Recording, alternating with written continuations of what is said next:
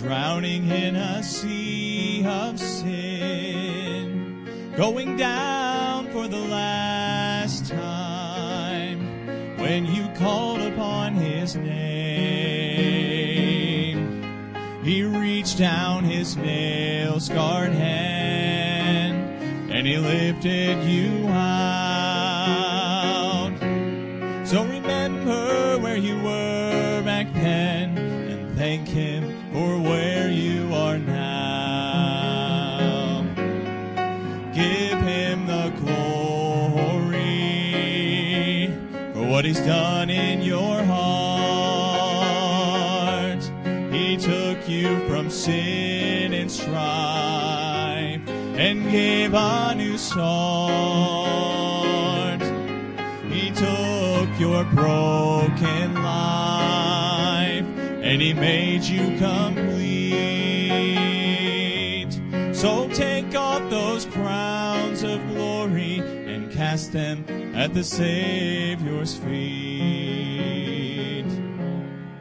Do you remember when, with all your heart, you longed to serve him, but you didn't think that Jesus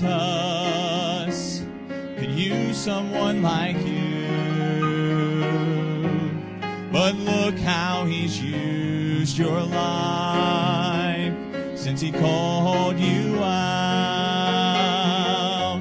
So remember where you were back then and thank him for where you are now. Give him the glory for what he's done in your heart. He took you from sin and strife and gave a new start. He took your broken life and he made you complete. So take off those crowns of glory and cast them at the Savior's feet. So take off those crowns of glory and cast them at the Savior's feet.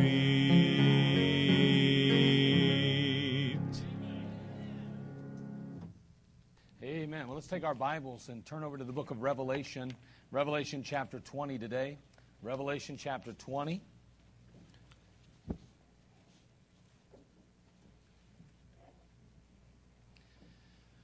Revelation chapter 20, we're going to begin reading in verse 1 through 6, and as soon as we're done with that, we're going to kind of do a very quick summary as we look at our chart again in a moment. And Revelation chapter 20, beginning in verse 1. Let's just read through verse 6 today. And I saw an angel come down from heaven, having the key of the bottomless pit and a great chain in his hand. He laid hold on the dragon, that old serpent, which is the devil and Satan, and bound him 1,000 years. I want you to notice real quickly in verse 2, we have a couple of different names for the devil. Satan, it says on the dragon, old serpent, devil, Satan. You can take those words, those names, run them through the Word of God, and you'll learn a lot about the devil. You'll learn a lot about him as you follow those names through Scripture.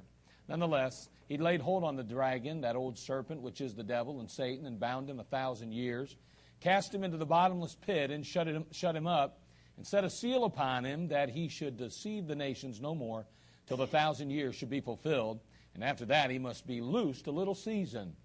And I saw thrones, and they sat upon them, and judgment was given unto them. And I saw the souls of them that were beheaded for the witness of Jesus and for the word of God, and which had not worshipped the beast, neither his image, neither had received his mark upon their foreheads or in their hands. And they lived and reigned with Christ 1,000 years.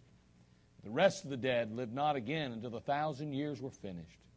This is the first resurrection. Blessed and holy is he that hath part in the first resurrection. On such the second death hath no power.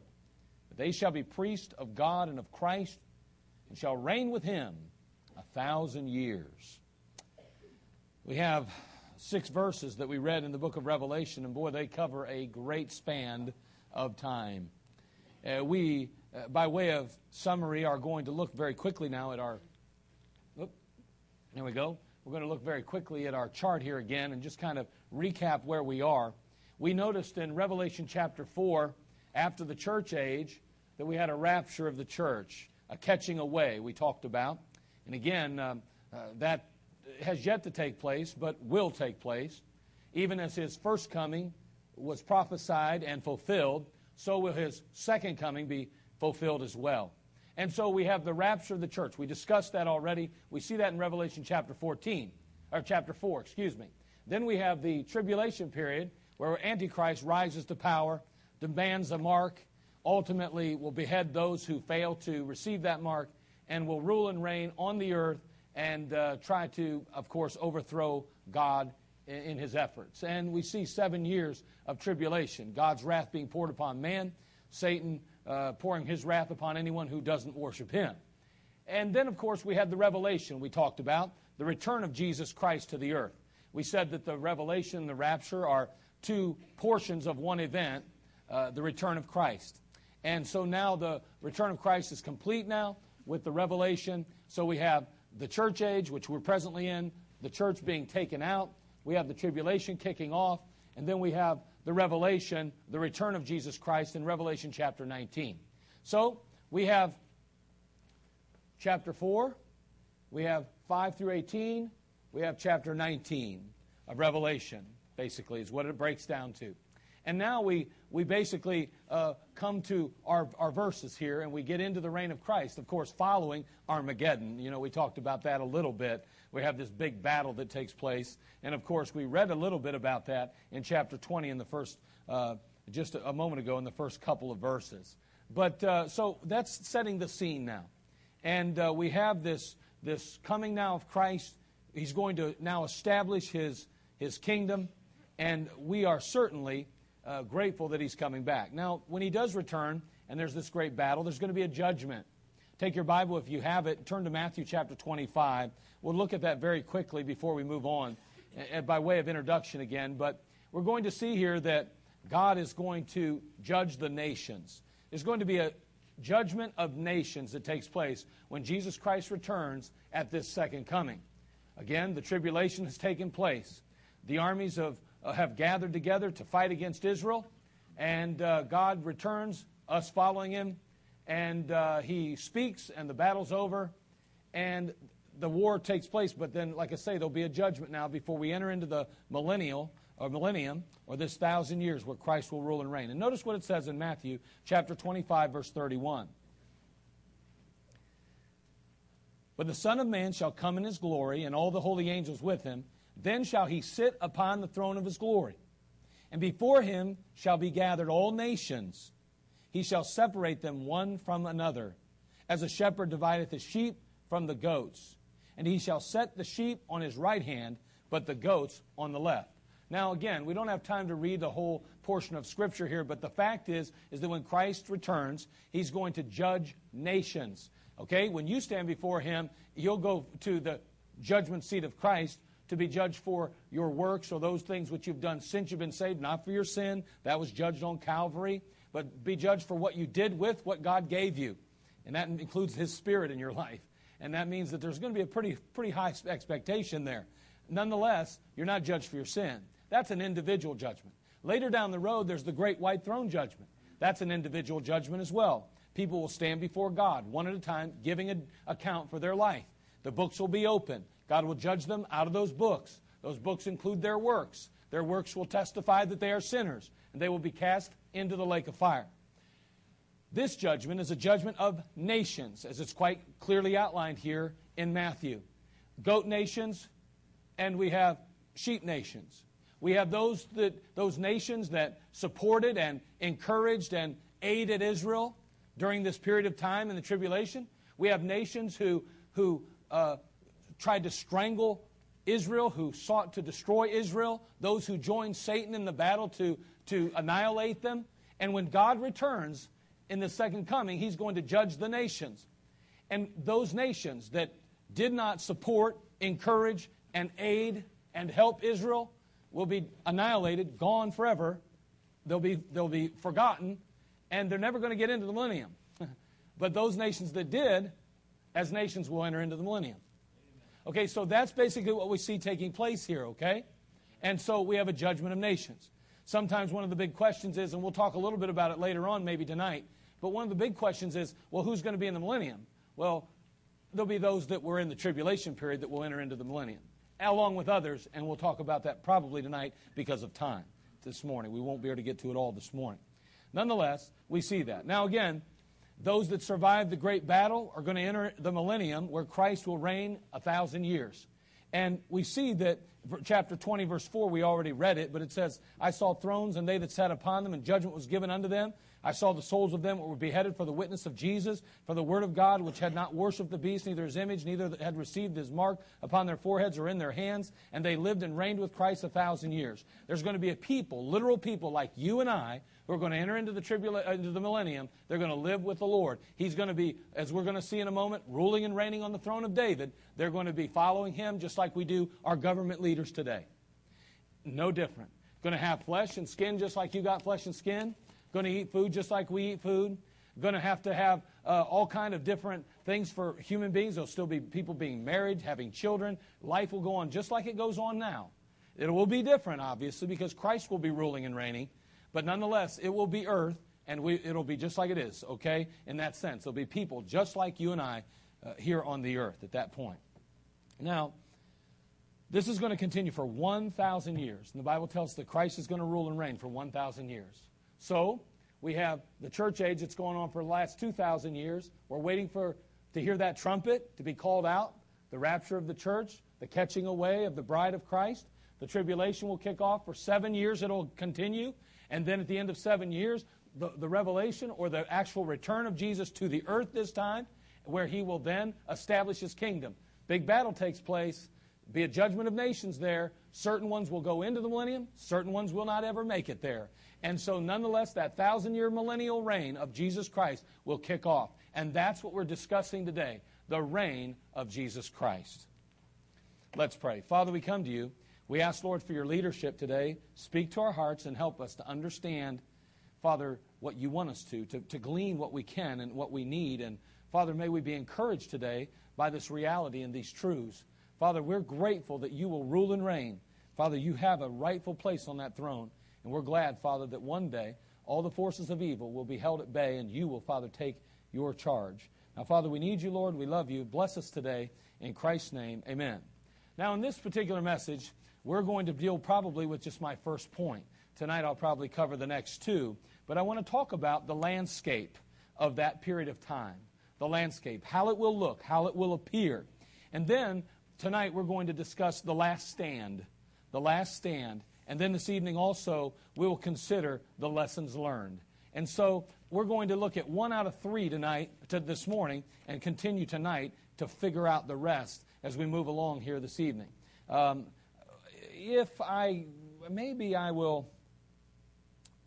tell you what, I may do this Sunday morning next week.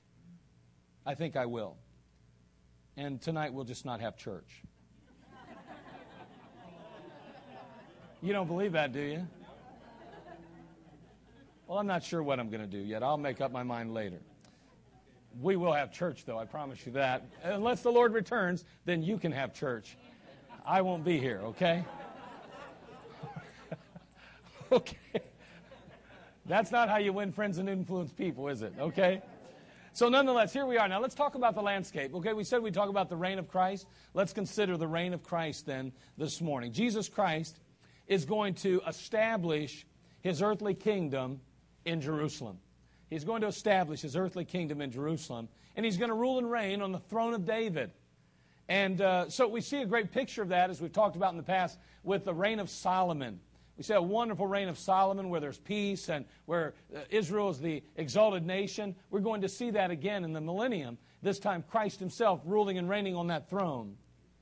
The Bible tells us over in the book of Luke, chapter 1, verse 32, it says, "He shall be great and shall be called the Son of the Highest, and the Lord God shall give unto him the throne of his father David." In Ezekiel 48:35 we read, "It was round about 18,000 measures, and the name of the city from that day shall be, the Lord is there." Isn't that wonderful? The Lord's going to be there. I mean to tell you, Jesus Christ is going to be ruling and reigning. We're no longer going to have to deal with humanity on the throne. Now we'll have deity on the throne. At that point in history, we're going to see some tremendous changes take place. And boy, the God of all heaven will literally sit on the throne of David and rule and reign on this earth. He's going to rule, the Bible says, with a rod of iron. A rod of iron. Isn't that interesting? You know, the Bible talks about us as human beings, as parents, to discipline and to correct and to try to I guess, mold the minds of our children. And he uses often the idea of the necessity of a rod, the need for correction, the rod. And some people today in our culture, of course, freak out. They just lose their minds when they hear a word like that. They're like, oh my goodness, that's abuse. That's abuse. That's abuse. That's abuse. That's abuse. Well, I don't know who told you it's abuse, but it's biblical and scriptural. I know that much. And it's not abuse if it's administered with a hand of love and not out of frustration and disappointment and everything that man often comes to the conclusion of. But the reality is that God intended for young men and young ladies, as they grow up, to have some correction, to have some direction, and to be able to go forward in life to produce something positive for both society and for heaven. And so he wants to utilize that tool. But hold on. In the millennium, God's going to use the very same tool that he tells us to use. He's going to use that in the millennium to keep control and to help people go in the right direction as well. He's going to use a rod of iron, though. Can you imagine? I don't use a rod of iron. I never used a rod of iron on my children. I've always used a wooden rod. I've always used something that just stung a lot. I didn't use something that hurt their body or harmed them permanently. I used something that would get their attention. And you know what? God's going to use a rod of iron, though. You think about how much more severe a rod of iron is in relationship to, say, just a wooden rod. Or, say, a switch that you get from the old apple tree or something like that. I mean, I don't know about you, but I'd rather have a little switch than an iron rod. Now, people can say whatever they want about God, that he's mean and nasty and that he's really not very pleasant of a person. His personality's a little bit, bad and all, and he shouldn't be so angry at people all the time. He's not angry. He's doing everything he does for us in our best interest. Every time God puts a limit on us, it's to protect us. Every time God does something in that arena, it's for our own good. And you know what? In this particular case, he's going to finally rule and reign. We know how mankind treats God when he doesn't have an iron rod. We know how he treats him when he comes as a lamb. We understand what mankind does when he's not required to follow the rules. He doesn't follow the rules. As a matter of fact, he spits in God's face. He shakes his fist in God's face. As a matter of fact, he rebels against God very easily and very quickly and almost without effort, it seems. So God says there will be a point in history where, you know what? Evil is going to have to be suppressed. It's going to be dealt with. And when I rule and reign on the throne in Jerusalem, guess what? You will follow me and you will obey me for the first time in your life as humanity. You will do what you're told, or you're going to pay the price. People say, well, I don't agree with that kind of philosophy. You don't have to agree with it, because if you don't agree with that philosophy, you probably aren't saved to begin with. And the fact is that you won't be in heaven or in the millennium. You'll be in hell, waiting for God to pull you up at that great white throne where he'll cast you into a place called the lake of fire. Now, that's not a pleasant thought, but that is a reality, because if you can't buy into the Word of God, then you are telling me you don't believe that who God is. And God is a God not just of love, but God is also a God of wrath. God is not just a God that is there to please you and to take care of your needs or my needs. No, God is there to be glorified in the midst of his creation. And may I say that I ought to be glorifying God, I ought to be recognizing God, and I ought to be doing something to say, God, you are in control, and you are the Lord of my life, and you have every right to steer me and direct me as you choose, not as I choose. And the fact is that during the millennium, people, whether they want to or not, are going to obey God, because why? They're afraid of the rod. That's why some will just obey because of the rod. That's how it is in our homes sometimes, isn't it? Isn't it sad when you have a child that only will obey because of the rod, that doesn't ultimately obey because of their respect and their desire to please mom and dad? And you know what? I never talked to my 2-year-old and try to convince them to obey me. I never talked to my 3-year-old and convince them, well, you just need to listen to mommy and daddy, and if you don't listen to mommy, let's sit and talk a while about it. There's no need to talk to a 2 or 3-year-old about obeying mom and dad. They just need to learn there are consequences when they don't obey mom and dad. And when they learn that, they will obey mom and dad. And as they grow in obedience, and as they grow in maturity, they learn. And listen, it's not just I'm afraid of the rod now. That's not really the issue anymore. I'm actually afraid of hurting or disappointing mom and dad. You know, that's the place we want our children to come to, where they ultimately say, I don't want to go out and get drunk, because if I come home, I'll break Mama's heart. See, that's what God wants for you and I, too. God wants us to get to the place where we respect Him, love Him, and are so concerned about Him and His feelings that we say, I don't want to go out and sin, and I don't want to disobey Him, and I don't want to rebel against Him, because I don't want to break His heart. The Bible says, however, in Revelation 19:50, that out of His mouth goes a sharp sword, and with it He should smite the nations. He shall rule them with a rod of iron. And He treadeth the winepress of the fierceness of the wrath of Almighty God. He also says in Psalm chapter 2, verse 6 through 9, Yet have I set my king upon my holy hill of Zion. Again, a prophecy toward the millennium. He says, I will declare the decree. The Lord hath said unto me, Thou art my son. This day have I begotten thee. Ask of me, and I shall give thee the heathen for thine inheritance, and the uttermost parts of the earth for thy possession. Thou shalt break them with a rod of iron. Thou shalt dash them in pieces like a potter's vessel. You say, that's just not fair. Why would God be so angry and mean? Let me ask you something. Why in the world does the world want to shut us up? Why in the world does the world, why did they want to put Christians in prison and throw them to dens of lions? Why did the world do that to believers years ago? Are they any better in your mind than God? Think about the atrocities that we see today in our world. Do you think God's really the one who brings that all about? That's a direct result of sin, and that is a direct result of sinners. There is nothing good in this world except it be from God. And listen, God doesn't present the rod as a point to discipline people that are trying to follow Him the best they can, to do their very best to honor Christ and to serve the Lord. He does it with those that have a tremendous and a completely disobedient, rebellious spirit. I don't know about you, but in my home, if my child has a rebellious spirit, that's the worst thing you could ever have. An attitude. You never discipline because of deed. You discipline because of attitude. Actions are one thing, but attitude's another. Listen, if you can deal with the attitude and discipline the attitude, you will overcome actions in a life. Some of you are struggling with kids. Discipline for attitude. This is a discipline. Watch. That's what you need to discipline. You deal with that, the other stuff will just fall into place. Attitude's the problem. Your life, my life. Attitude's always the problem. And guess what? We're going to find in the millennium that attitude will ultimately be the real issue as well. Now, Israel is going to be the preeminent nation.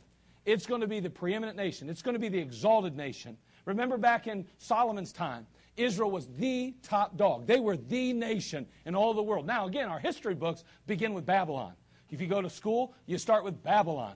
Well, guess what? Guess who ruled before Babylon? Israel did.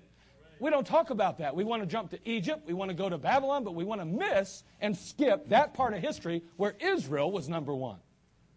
Why do we do that? Because that's where the seed of Christ comes. That's where the divine seed comes from. We don't want to trace His history because then we'd have to admit that He's Creator. We'd have to ultimately admit that He is Savior. So we got to just do away with that and act as though it never happened. You do your children a disservice if you don't teach and train them about the history of Israel, because they have no basis by which to believe there is a Jesus without it. Don't just let the school system tell your kids what to believe. Take part in that thing and teach them. Don't just expect the church to do it either. You do it. Train up a child in the way he should go when he's old and not depart from it. That's not to the church. That's written to you. Train them up. Train them up. Israel will be the preeminent nation, however. Isaiah chapter 60. Turn there if you would, please.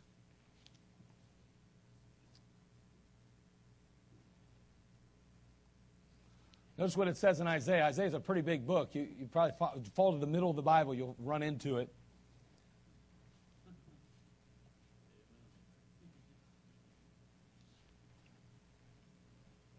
Again, speaking to Israel, arise, shine, for thy light is come, and the glory of the Lord is risen upon thee. For behold, the darkness shall cover the earth, and gross darkness the people. But the Lord shall arise upon thee, and His glory shall be seen upon thee. A prophecy about Christ and His reign, and about Israel and their exaltation. Zechariah 14, 16, and 17, and it shall come to pass that everyone that is left of all the nations which came against Jerusalem shall even go up from year to year to worship the King. Notice those that are left of all the nations which came against Jerusalem shall even go up year to worship the King, the Lord of hosts, and to keep the Feast of Tabernacles. And it shall be that whosoever will not come up from all the families of the earth unto Jerusalem to worship the King, the Lord of hosts, even upon them shall be no rain. They're not going to get any rain. They're going to have a big drought. So those that go into the millennium, the Lord Jesus Christ ruling and reigning in Jerusalem, they're going to be required to come into Jerusalem and to bring honor to God, the Lord Jesus.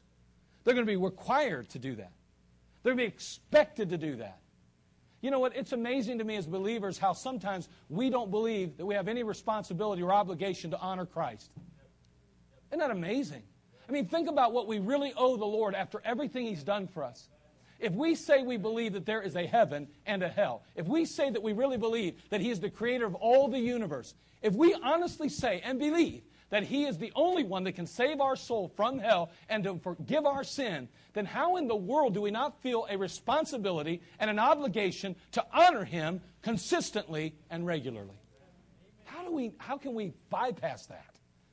It's impossible, in my mind at least, and yet we do it often. Zechariah 8:23 says, "Thus saith the Lord of hosts, in those days it shall come to pass that 10 men shall say, Take hold out of all languages of the nations, even shall take hold," it says, "even shall take hold of the skirts of him that is a Jew, saying, We will go with you, for we have heard that God is with you." And in that day, they're going to be grabbing hold. Hey, take us. Lead us to the King. Take us back to Jerusalem. Show us the way. 10 people grabbing hold of one. It won't be like knocking on doors. Hello? Hi, I'm Mark O'Donnell from Community Baptist Temple, just out in the area today because we believe God's concerned about folks. Because God's concerned about folks, so are we. So we thought we'd stop by today and see if there's anything that we as a church could do to help you and your family today. Oh, well, I think I'm fine. Good to go. Oh, wonderful. I'm glad to hear that news. Okay, we go on with our spiel. We talk to them a few minutes. We try to introduce them to the Savior by saying, if you died today, are you 100% sure you'd spend eternity? Well, I hope so.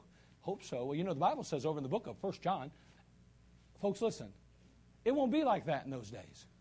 In the millennium, what it's going to be like? It's going to be like, hey, you're one of them Jews, aren't you?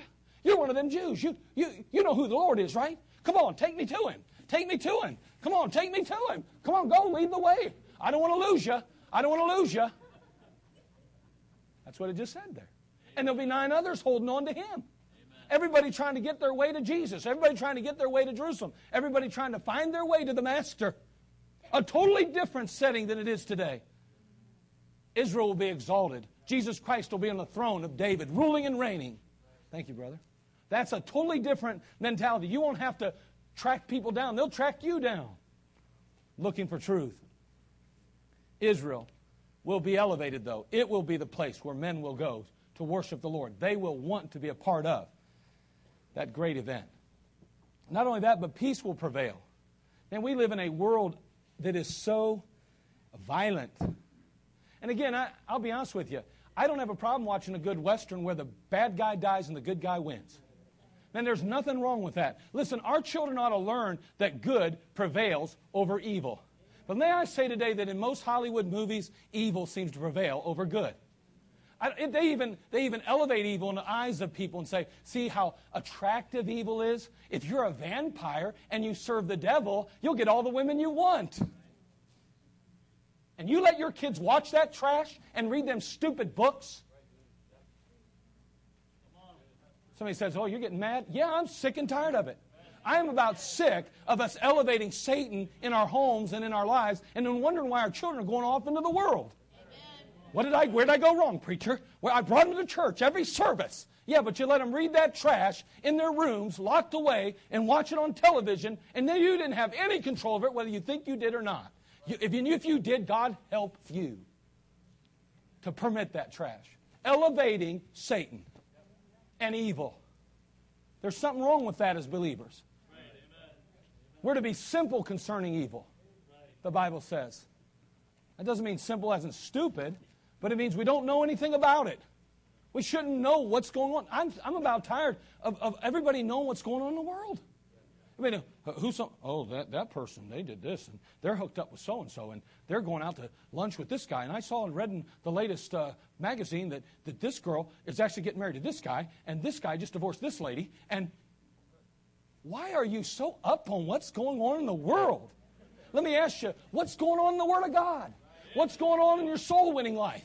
What's going on in your personal time with Jesus Christ? Can I please get an answer from you? Because I'm about tired of knowing so many believers that know everything about the world and nothing about Jesus. And we wonder why we're in such a mess in our marriages. And why our children are so upside down and topsy-turvy. Good Christians and so-called good homes. And here we are acting as though we're living in the world instead of a millennial time when Jesus is supposed to be on the throne of our life and in the throne of our homes. Isn't that amazing? We don't have to wait till the millennium to put him on the throne. He's already there for us. And he's glad to take his place. So you're pretty narrow-minded. No, I'm biblically minded. There is a difference. This has nothing to do with personal opinion. It's a biblical perspective. A biblical world view. And all I know is that Jesus Christ died for me, saved my soul. I owe him more than I owe anybody in this world. Peace will prevail, though. You like peace? I do. Do you know one of the worst things? I remember coming home from work, and by the way, let me. I come home from work. You know what work is? What I do here. I never went to church. I went to work. You know why I did that?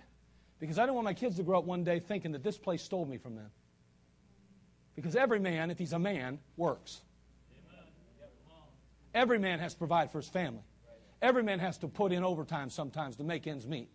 He may have to take a second job, but he's going to provide for his family the best he can with what he's got. And the older we get, unfortunately, that means there's less opportunity. Those hours get tougher, don't they? And sometimes our health starts to wax and wane, and we can't work like we used to. And that puts us in a tough spot. But for these young guys with their health that are turning around and say, well, I have to watch my soap operas, and I ain't got time to work, preacher, and I sent the little wife out to make ends meet. And are you kidding me? Get out there and work like a man.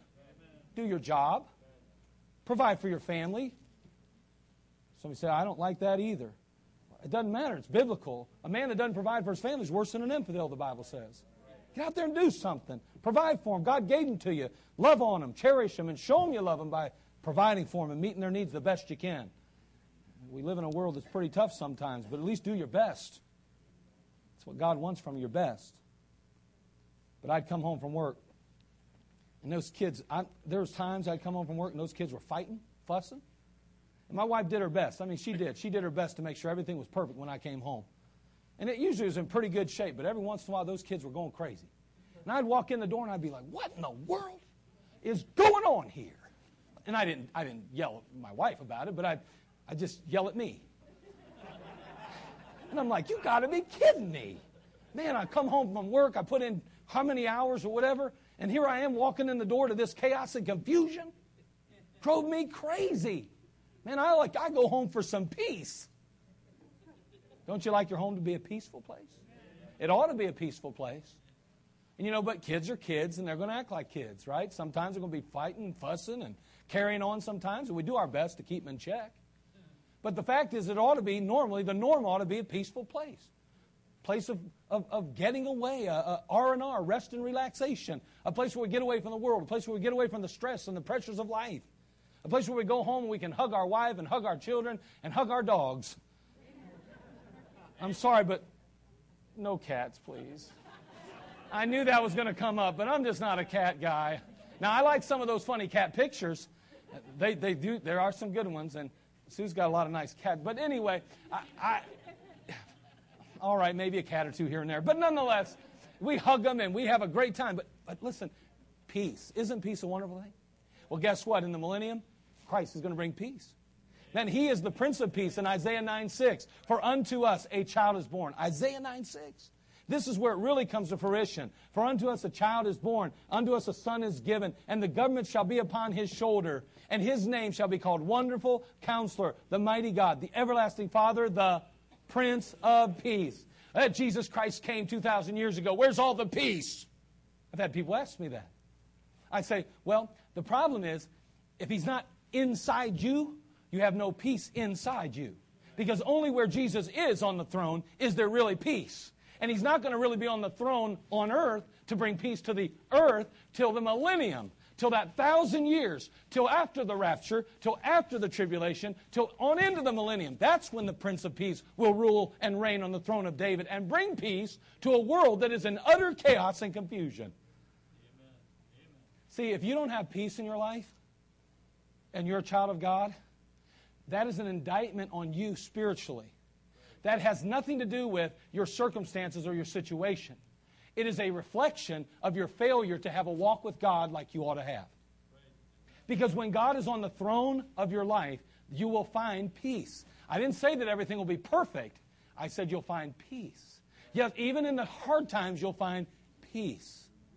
Because He is the Prince of Peace. And where He is on the throne, there is always peace. And in the millennium, there will be peace. Well, won't that be wonderful?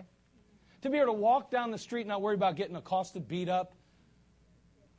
I mean, can you imagine being able to leave all your doors unlocked, even your cars in parking lots, never have to worry about people stealing things? In a sense, now, there may be a little bit of that, but guess what? If you steal somebody's stuff during the millennium, it's going to be swift and just punishment. It ain't going to mess around with us. I mean, it ain't going to be like today where, well, you know what? And nobody's afraid of that today.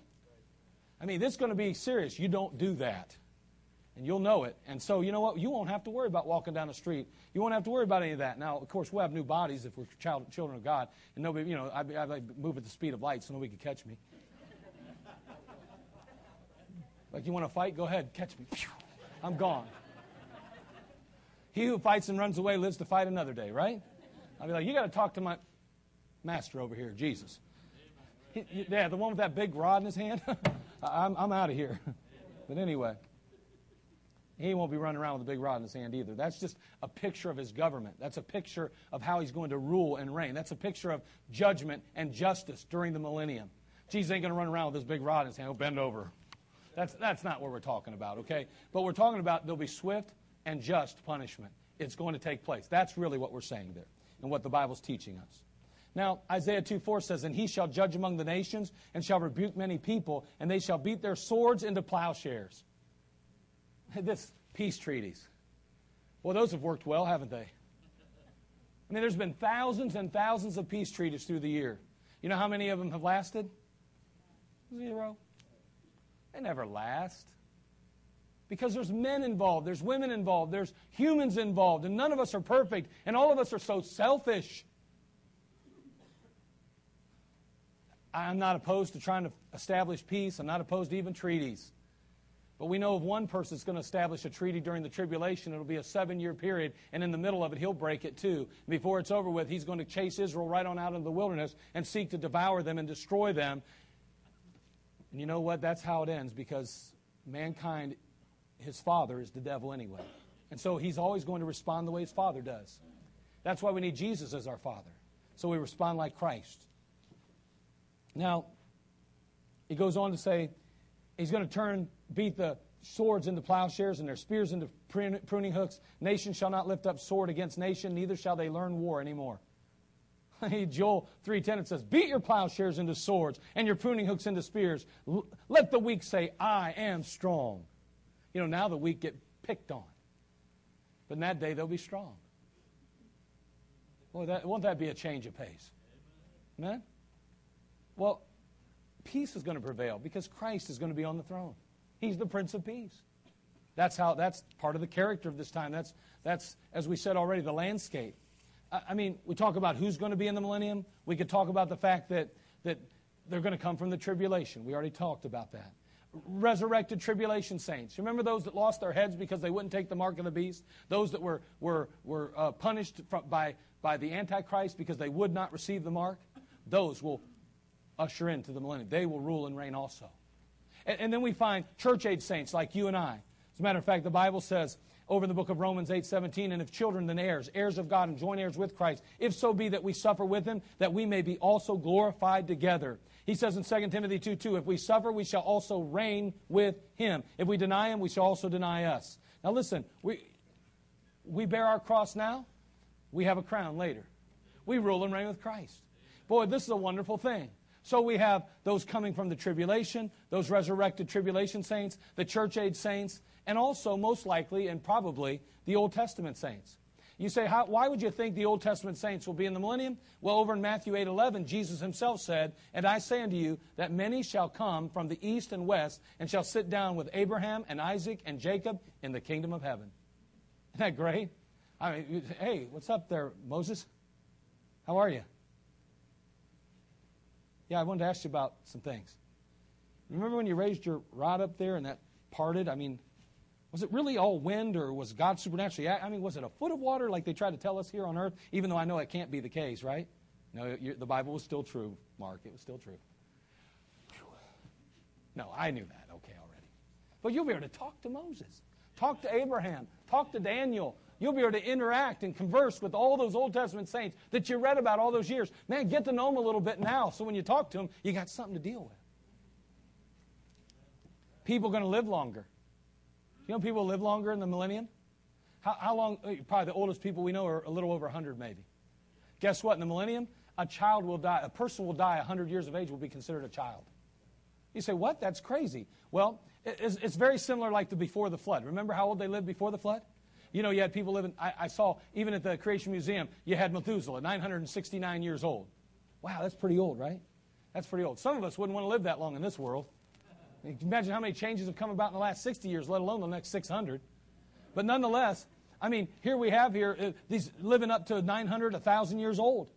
So following the flood, life expectancy we know drops dramatically. We see Abraham and others down to 175 years of age. And as we move forward in history, it gets less and less and less. Why is that? Well, there's a lot of reasons. Climate change, all kind of different issues going on. Climate change, did I say that? But anyway, it did. There was big climate change back in those days. Let me tell you that right now. But nonetheless, big problem with the ozone, too, by the way. Because there was a canopy of water. There is no canopy of water now. Okay, but anyway, there's a lot of things happening. Boy, I shouldn't have gone to that museum before the service today. But nonetheless, a lot of changes took place. Now, Isaiah 65:20 says, there shall be no more thence an infant of days, nor an old man that hath not filled his days. For the child shall die 100 years old. Isn't that interesting? But the sinner, being 100 years old, shall be accursed. I mean, you're not going to want to disobey God, but the fact is that people will die at 100 and they'll be considered young, just childlike. So that means that people are going to begin to age again and live longer during that period of time. Why? There will be a number of cataclysmic changes that take place when Jesus comes to the earth, a number of geological changes even. And finally, animals. Think about the animals. Right now, you can't go into the jungles of Africa. You'd be afraid you get ate up. But you know what's going to happen? It's going to revert back to like pre-garden days, where Adam named the animals, where Adam could fellowship with the animals, and they weren't carnivorous. They were vegetarian. Guess what? Animals aren't going to be eating people or other animals. Isn't that going to be something? It's going to change again dramatically, drastically in the millennium. Isaiah 11, verse 6 through 9. The wolf also shall dwell with the lamb. That doesn't happen now. And the leopard shall lie down with the kid, and the calf and the young lion and the fatling together, and little children shall lead them. Come on. Come on, Mr. Wolf. Yeah, just quit nipping at my heels. Mr. Lion, your tail, it hurts. Quit hitting me with it. I mean, can you imagine children leading around these animals, these ferocious animals that we understand today? That's all because of the millennium. It'll all be different. And the cow and the bear shall feed. Their young ones shall lie down together. And the lion shall eat straw like an ox. Vegetarian. And the sucking child shall play on the hole of an asp. And the weaning child shall put his hand on the cockatrice den. Very poisonous creatures. And they shall not hurt nor destroy in all my holy mountain, for the earth shall be full of the knowledge of the Lord as the waters cover the sea. Man, isn't that great? Well, what a different environment. What a different place it'll be in the millennium. Why? Because Jesus Christ is ruling and reigning on the throne of David. And wherever Jesus Christ rules and reigns, there is peace and there is change. And may I say today that you can have and experience that kind of peace, that kind of purpose, that kind of life. Oh yeah, there's chaos and confusion all around us today in the world in which we live. Yes, indeed there is. But there is also a Christ who died on Calvary, was buried and rose again, and He has a great desire to be invited into your heart and into your life so that He can seat Himself on the throne of your life and bring to you that peace and that purpose and that hope that will be found in the millennium. It can be found today, though, in your life. But you must trust Him. And once you've received Him, you need to continue to permit Him and allow Him to rule in your life. Do not take back the reins. Do not move His hands off the steering wheel. Don't take control of your life. Instead, allow Him to have control of you. And God will give you grace and provide you with purpose and hope. And do what He'll do, even in the millennium, He can do now in your heart and in your life. Father, we come to You. We thank You, Father, for the time we've had together in this place. We thank You, Father, for just the wonderful opportunity that we had to consider the landscape of that period.